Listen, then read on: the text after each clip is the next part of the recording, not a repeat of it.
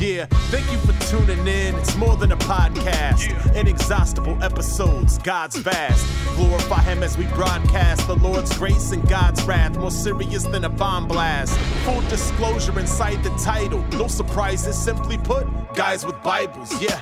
Just some regular, reborn, reformed cats. If it's in the Bible, then they're gonna speak on that.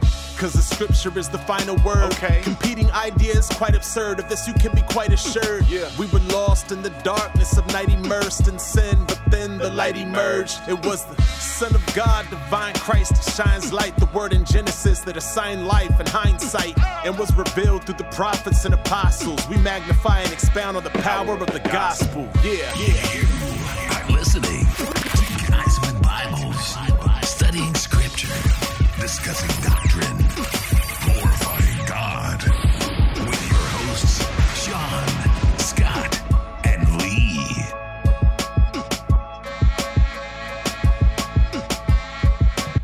Hey, what's up? We're Guys with Bibles. I'm Scott.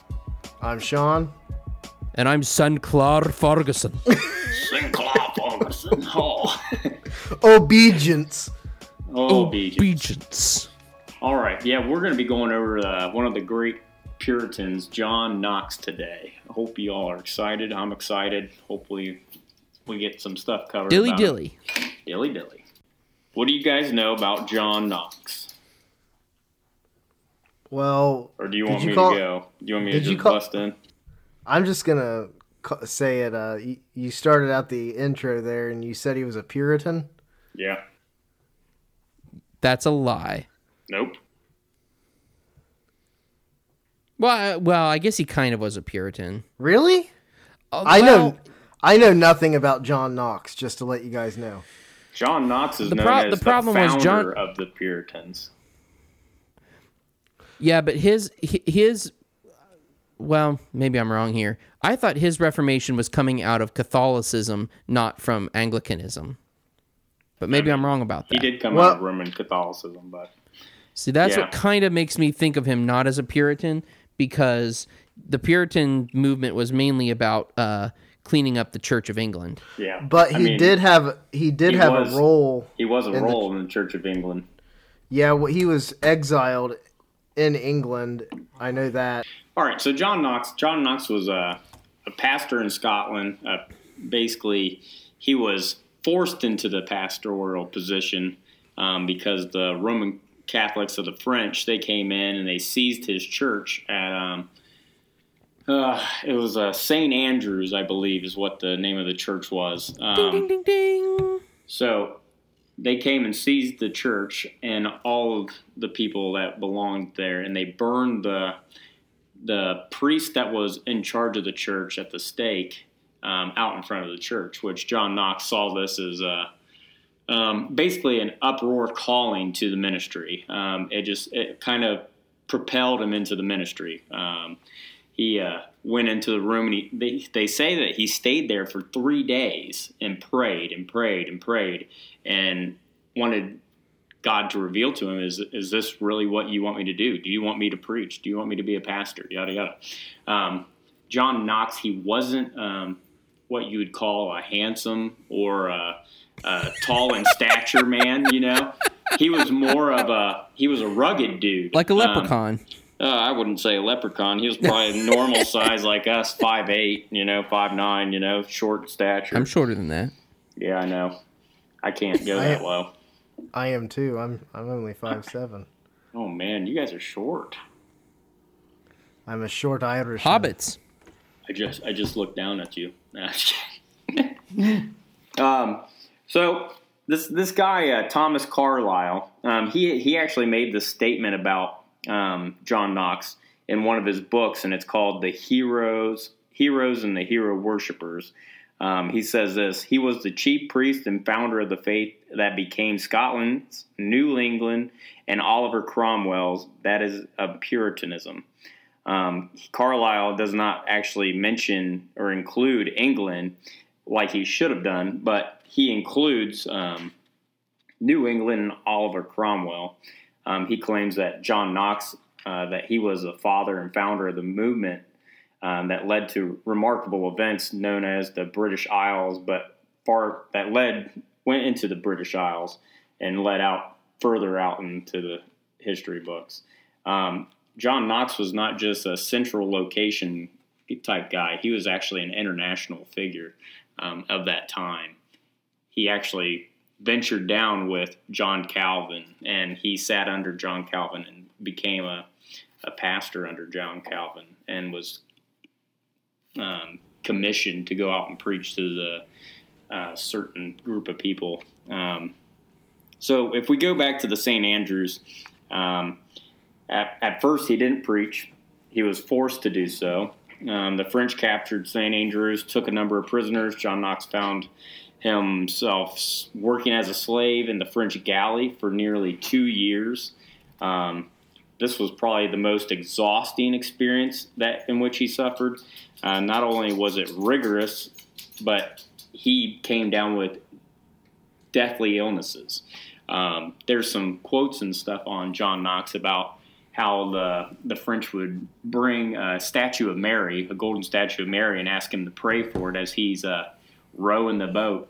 And he would grab the idol and toss it overboard and tell him Mary can pray for herself. And so, which was really cool. And Straight fire. Yeah, I mean, I love that guy. He was only like sent onto this boat because during that time, he got out of that in 2 years. So he was on this ship for 2 whole years, and throughout his life, he struggled against health and illness. Eventually, he was able to get out of that situation. He came back to England and Scotland.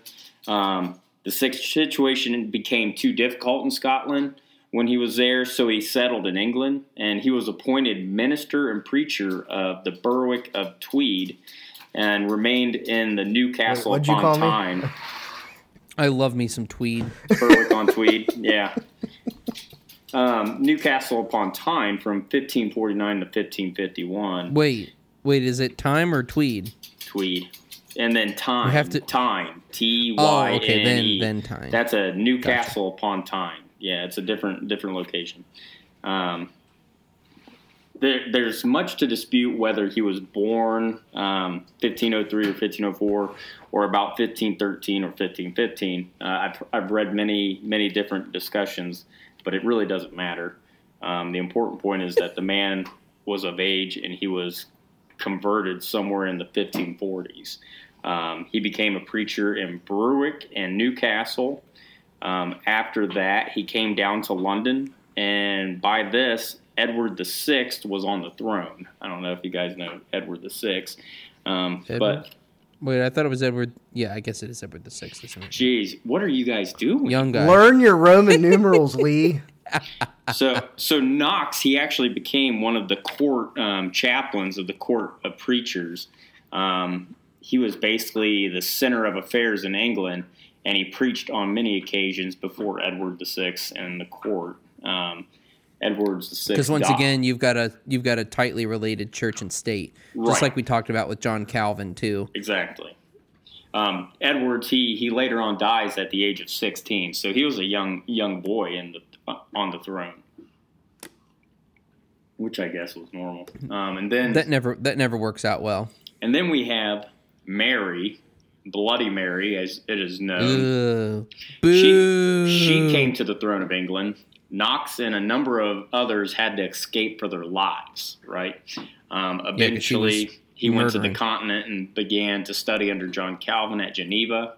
But while he was there, he was called to become a joint pastor of the English refugees who had formed a church in Frankfurt on Main. Do you know, sorry, not to interrupt, go ahead. Do you know one of the names that Knox called Mary Tudor? Did he really? It's a really subtle name. That idolatrous Jezebel. That idolatrous Jezebel. Oh, man. Yeah. Could you imagine him saying that in like a brilliant Scottish accent? Oh, yeah. Plus, It'd be awesome. Dude, John Knox, he was very stern. He was not afraid of nobody. And he faced these two main powerful women, Elizabeth and Mary. He faced them both. Oops, I hit my. But yeah, I mean, he took on some powerful people. But yeah, so he became a pastor of the English church from 1556 to 59, I think. And then in April 1559, after the death of Mary, and when Elizabeth came on the throne in 1558, he was able to not only return to the British Isles, but to Scotland as well. And he began his great work and his life's work in Scotland. I got a couple more notes I think I can give you guys. So I talked about I kind of wanted to talk about his physical nature. Like I said, he wasn't very sickly. He wasn't a handsome man or in any way distinguished in appearance as judged by the modern standards. He was a strong and rugged man, and from the physical standpoint, there was nothing to recommend him except for the fact that there was something that came into his eyes that people literally feared God when they looked at him. Right, so he was a strong man, a rugged man, and from the physical standpoint, there was nothing to recommend him except for the fact that there was something that came into his eyes now and again that literally put the fear of God into the people. The most striking characteristic... So he was a bully. Oh, he was a stud. So basically he was me? No. He's a lot like me. You have a better mustache than he did. I don't know. This dude had a beard. Yeah, he was rocking he did the have beard. a beard. Knox was... Everybody had a good beard back then. Also, I don't know if you guys know Jasper Ridley. He actually wrote a book on John Knox. Yeah, I went to high school with him. Shut up. Oh, man. That's such a cool name, Jasper. Jasper Ridley. That actually would be a pretty good name for a kid. But he refers to him as the consummate politician. Basically, Knox was very, very good at debating and getting his point across in the political realm. So that's where you kind of get mixed with church and state as well. His wisdom. I want to throw out some characteristics. This man is generally regarded as a bigot, a harsh man, a man driven by tremendous conceit and ambitions, a man who would have no disagreement or any kind of opposition, but you cannot read any of his objective account of him being amazed of his extraordinary wisdom. He seemed to be he knew exactly how far he could go with people and how far he could set the stage. And also, he never went beyond the point of where he knew he could go, so he knew how he could take the conversation to a whole new level, where people would be like, to not get himself beheaded, right, but also to get his point across. Right, exactly. So he was probably like, I can't believe that he just said that. Wow, that dude's he's insane. His main thing that he really went up against the political realm was for the Book of Common Prayer that they tried to influence around the area. John Knox, he didn't use it. He didn't want anything to do with it. It's not that he didn't like it. It's just that he just didn't use it plainly. He faced some scrutiny because of it. Who wouldn't? Yeah, who wouldn't? I mean, John Knox, he really had to... I mean, John Knox was probably one of the Puritans that just took on a lot. He really reminds me of Luther. He wasn't afraid to stand alone. You know what I mean? Luther was not scared to stand alone and preach what is true about the gospel and the scripture and its authority, or to the church, and face death. Knox was the same way. Knox was willing to accept the consequences that came with being bold. Also, a lot of people they refer to Knox as basically a recording of John Calvin, pretty much. Like he sounds like John Calvin, right? But I think that's a big mistake, and I think Dr. Martin Lloyd-Jones, he would agree with me, and Ian Murray. The doctor. Yeah, the doctor. Not Doctor Who. The real doctor is Dr. Martin Lloyd-Jones. The I could never get into Sherlock Doctor Holmes. Yeah, I can't either. Sherlock Holmes.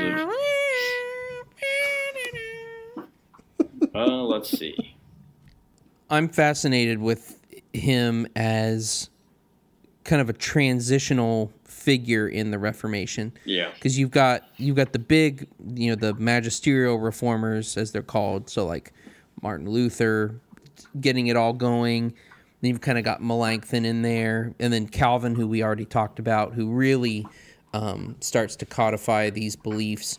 And really, I think it's with Knox where you really start to see the Reformation blossoming, Right. and people beginning to fully adopt the biblical theology of Calvin, but also to communicate it in their own way. Right. So where Calvin, I mean, he was kind of polemical, and he would debate with, especially with the government, but Knox took on a more confrontational in means of like debating, openly going against ideas, in a public way. So he wasn't just known as an expositor and a preacher, but as a great defender, especially in a time where there was intense persecution of people of his theological camp. That he was kind of the voice for those refugees who were fleeing for their lives under Mary. And I like that aspect of him. I just think it's really interesting how in Scotland, which not anybody really thinks of as being a Roman Catholic country today. Oh no, Unlike Ireland, its neighbor, but which they're falling from that as well. But yeah, they like killing babies now. Yeah. But he's known not so much for the overthrow of Roman Catholicism in Scotland, but how when he spent time in Geneva with John Calvin, he learned a lot. He gained a lot of experience and knowledge of Reformed theology and Presbyterian polity, and he managed to replace Roman Catholicism in Scotland with Presbyterianism rather than Anglicanism, which was the ruling Protestant faith of that area at the time. So he kind of barged in and he just took it over, and that's like what Scott said earlier. He was such a demanding figure and a strong-willed person that he used that. God used that, and he managed to somehow implant this new, different tradition into Scotland that really had no root before, really. So I just thought that was kind of interesting. That's a really important point about him. Right. Yeah, and that's something that we hadn't touched on yet. Yeah, because the Presbyterian Church in Scotland, I mean, they even to this day they even developed their own Book of Common Prayer. So it's slightly different than the English Book of Common Prayer, but the fact that they had that much theological development just on that island, that part of that island, is really fascinating. And a true work of Reformation by the hand of God. Also, it says right here, he left Geneva to head the English refugee church that Scott talked about in Frankfurt, but he was forced to leave over differences concerning the liturgy, thus ending his association with the Church of England. So, and that probably has something to do also with his knowledge of Presbyterianism and how the Presbyterian Church is structured. They do have a liturgy, but it is it's different from Anglicanism. It's definitely much different. Different, yeah. Yeah, it's much more low church, I think, so, for the most part. But You really can say that Presbyterianism came from Scotland. Oh, I think yeah. you could probably make a pretty think strong argument for that. I would say that's the birthplace of that tradition, for sure, thanks to John Knox. Yeah, John Knox, he was just one of those guys that just really put a mark during the Reformation. He's well known throughout the Reformation. He actually saved the Reformation countless times due to his political, the way he would defend the Reformation and political standpoints. Let me see, where was that? Knox wrote a book. It's called The History of the Reformation in Scotland. And so he talks about Mary Queen of Scots in there, and in talking about Scripture and these kinds of things, about how the Reformation began. I need to look to see if that is if that's available, number one, and if it's in the public domain or if it has to be purchased. But that would be probably a really great read for anybody interested in the topic of not only the Reformation but specifically the Reformation in Scotland. Yeah. I also thought, back to the starting with Presbyterianism in Scotland, if you think about it, it's kind of interesting too. The Puritans are very closely related to Presbyterians, and it's kind of interesting how he influenced two different nations, England and Scotland, forming Presbyterianism in Scotland and helping the Puritans form in England at the same time. Basically, it's kind of interesting too. That's neat because they are different traditions. They're quite similar, but they are different. And maybe correct me if I'm wrong, but he was really passionate about the regulative principle and about getting back to the practices of the early church, to not have aberrant practices. Right. So I think he even alienated one of his churches with his devotion to the regulative principle, to really dialing down exactly their practices in worship so that they were in alignment with the practices of the early church and with the dictates of Scripture, which definitely people who were coming out of Catholicism and really even Anglicanism also would have probably bristled up at quite a bit. Yeah. I think that's part of his disagreement with the Book of Common Prayer was, I think, even that, which is, very scriptural, but I think he didn't want to be a pastor of a church where they put the Book of Common Prayer up next to or even above the Scripture itself. Right. So I think that passion for the right administration of the sacraments and preaching of the Word and all those kinds of things, that's what fed the. I know it's terrible. I know I should have said ordinances. You're right. You're right. He said sacraments. We're just trying. It was sacraments to him. Yeah. I'm a pretty bad Baptist most of the time, and so it just kind of shows. Yeah. I think everyone knew what you meant. The funny thing is, more people know the word sacrament than ordinance. So yeah. I just wanted to bother Lee. Yeah, I know. How dare you? You done it. You did good, Sean. Thank you. You struck a nerve. Good. I know it's your spiritual gift. It is. I do that a lot with people. But that right there is the engine of Reformation. Not only during the time of the Protestant Reformation, but even through to this day.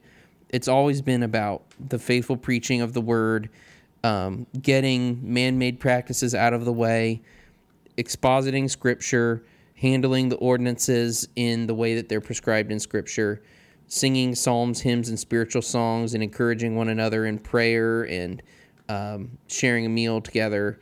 All these kinds of things. Those are the things that fuel Reformation, because those are the ordinary means of grace, and that's what the church is tasked with delivering on the Lord's Day. and evangelizing the lost. So Right. that is what drives Reformation, and that's the common denominator. Whether you're talking about Geneva, whether you're talking about England, whether you're talking about Scotland, whether you're talking about the Netherlands. I mean, Germany. Germany. You could even look into Africa, and it's the same thing. It's always where the word is faithfully preached, and the ordinances are properly administered, and the means of the communicants in the church receive the ordinary means of grace. That's where Reformation happens. Right. And I mention Africa because shout out to one of my favorites, Conrad Umbewe at Kabwata Baptist Church in Zambia. I listened to the sermon podcasts from them. That dude is so brilliant. Amazing. I was really sad that I missed seeing him when he was near our area. He was outside Dayton. I didn't get to hear him because I chose to go to our local congregation and be be taught by my pastor, not a celebrity. But I really wish I could have seen him. Right. Because he's a celebrity to me. He's a celebrity to you. He's one of my heroes. He'd be like, Lee, I'm just a man. You're a celebrity to me. Right back at you, baby. Do you guys need a room? You're a star. So yeah, Is I there think anything- I don't know. I think Knox was a very strong and influential person in the church's Reformation days, and also today. I think he could be a great influence to many young pastors, many up and coming laymen, just like us. yeah, deacons, elders, church members. John Knox is someone that will re-put the boldness in Christianity to you, what it stands for, why it means so much to be bold in your faith. John Knox was not afraid to be bold. He was not one of these little sissies that run around now. He was a man. Yeah, he isn't pumping gold dust into the ventilations. No, he would throat punch you if you did that. Yeah, he might actually. He'd throw your gold dust into the ocean. Right. Yeah, he'd mix it with water and make you drink it like Moses did. Oh gosh. Here, drink this. They may take our land, but they will not take our freedom. Drink it, you heathen. We about to go slay some dragons. Believe and live. Repent. That Mary, she had nothing on us. Oh man. She'll be bloody after we sit here and pray. That's another thing that was really great about John Knox. A lot of men, they said that during that time, he was feared when he would preach and when he would pray. Mary was like the Queen of Scots. She was terrified when John Knox would hit his knees. When John Knox hit his knees, things happened and things moved. And God was working through John Knox and his preaching, working through the word being preached. That's really what got him kicked out of Scotland because he would pray. Here's the quote from her. Mary Queen of Scots. Yeah, go ahead. She said, I fear the prayers of John Knox more than all the armies of England. Right, isn't that crazy? Yeah. And they say that he would pray for hours and hours during the night. He would pray relentlessly, which is crazy. How many of us really pray like that today? I would say no one. I don't think I can name one person that prays like that relentlessly. I don't pray like that relentlessly, and I probably should. But one of his famous prayers is quoted. A part of it is "Give me Scotland or I die." I don't know if there's anybody. Freedom has the blue painted on his face. He's rocking a kilt at the pulpit. Yeah. He wore a kilt. No, he had to. Totally. You know, he probably had. Could you imagine battle wearing axe his up there. tartan? My gosh, I'd be so proud to be Scottish if I was related to him and wore his tartan. Oh gosh. Shoot. I'm not Scottish, but Steve Lawson, he actually got to preach. I think he actually got to hear someone preach at St. Andrews, or he preached at St. Andrews last year. I can't remember. It not I was Saint, gonna- not, I was not gonna St. ask- Andrews in Sanford, Florida, though, right? right. He was over in Scotland. I was going to ask if that church here was in still Scotland. standing. Yeah. I'm almost 100% positive that it is still standing. And I think I'm here in Scotland, and I'm going to preach. Yeah, I'm going to preach. So, everyone get out your Bibles, and we're going to turn to 1 Peter chapter I'm Stephen J. 3. Lawson, and I was born in a suit and tie. And I approve this message. Dude, I love his voice. He man. I do. He's like a southern gentleman. Who's that one Where's he guy? from? Who's that one guy that says, "Dearly beloved"? What was that guy? If Alistair Begg would say "dearly beloved" in his sermons, that would make them even better. I like I like Alistair listening Begg. to him too. I do too. He's legit. He was I'm a huge fan of Charles Spurgeon, and I have the Really? and I have the Spurgeon Study Bible, and I believe he was the general editor for that Bible. Yes, he was. Another good Ohio pastor. Yeah, is he up in Cleveland? Yeah. What's it? Parkside? Parkside something or other. Baptist Church. Maybe. I'm gonna Google it now. Alistair The only- Begg. The only Parkside problem Church. That's what it is. The only problem you would have with the Spurgeon Study Bible, Lee, is it's in CSB. CSB. All right, I'm back. Ugh. All right. I have no time for the CSB.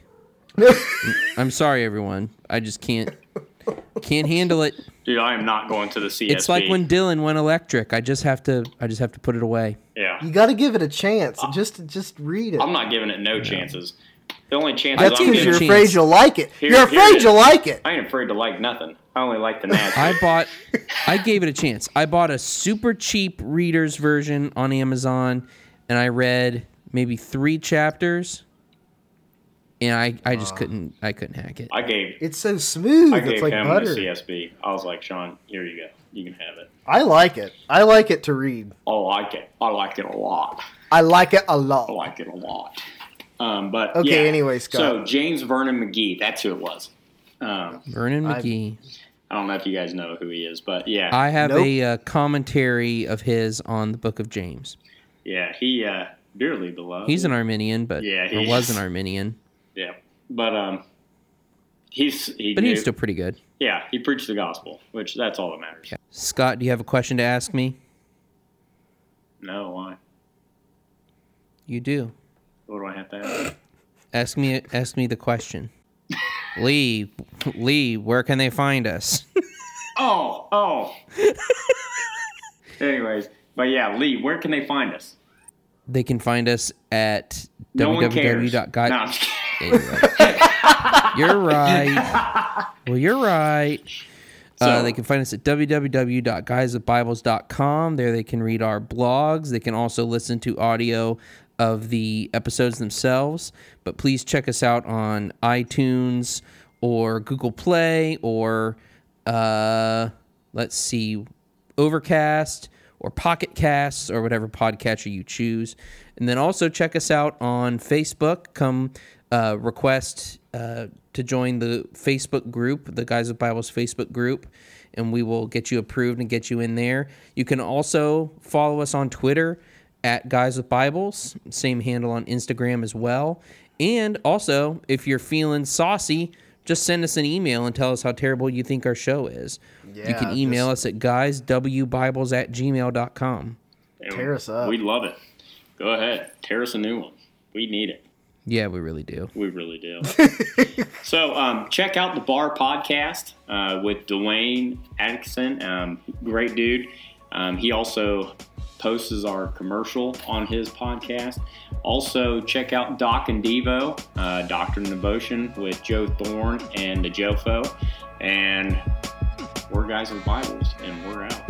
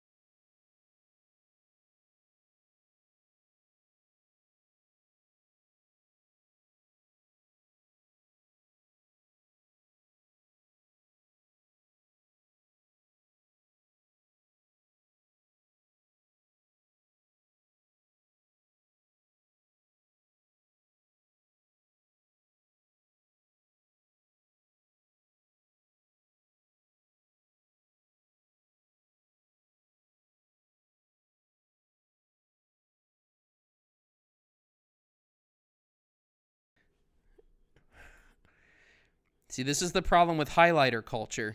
You Once shut you your, start You shut your mouth. You as shut a former your, highlighter myself, I am qualified. Oh, how dare you! Lee, you recently got the monkey off your back. You're not a highlighter anymore. That's right. true. I've been clean for 5 years. Wow, congratulations. Did you get 7 years. My apologies, 7 years. Do you have like a token or something? Yeah, they're all. I actually had like little, turned them into medallions, and I actually wear them around my neck every day Good. Remind you of to remind myself of your success. Yeah, never forget where you came from, fellas.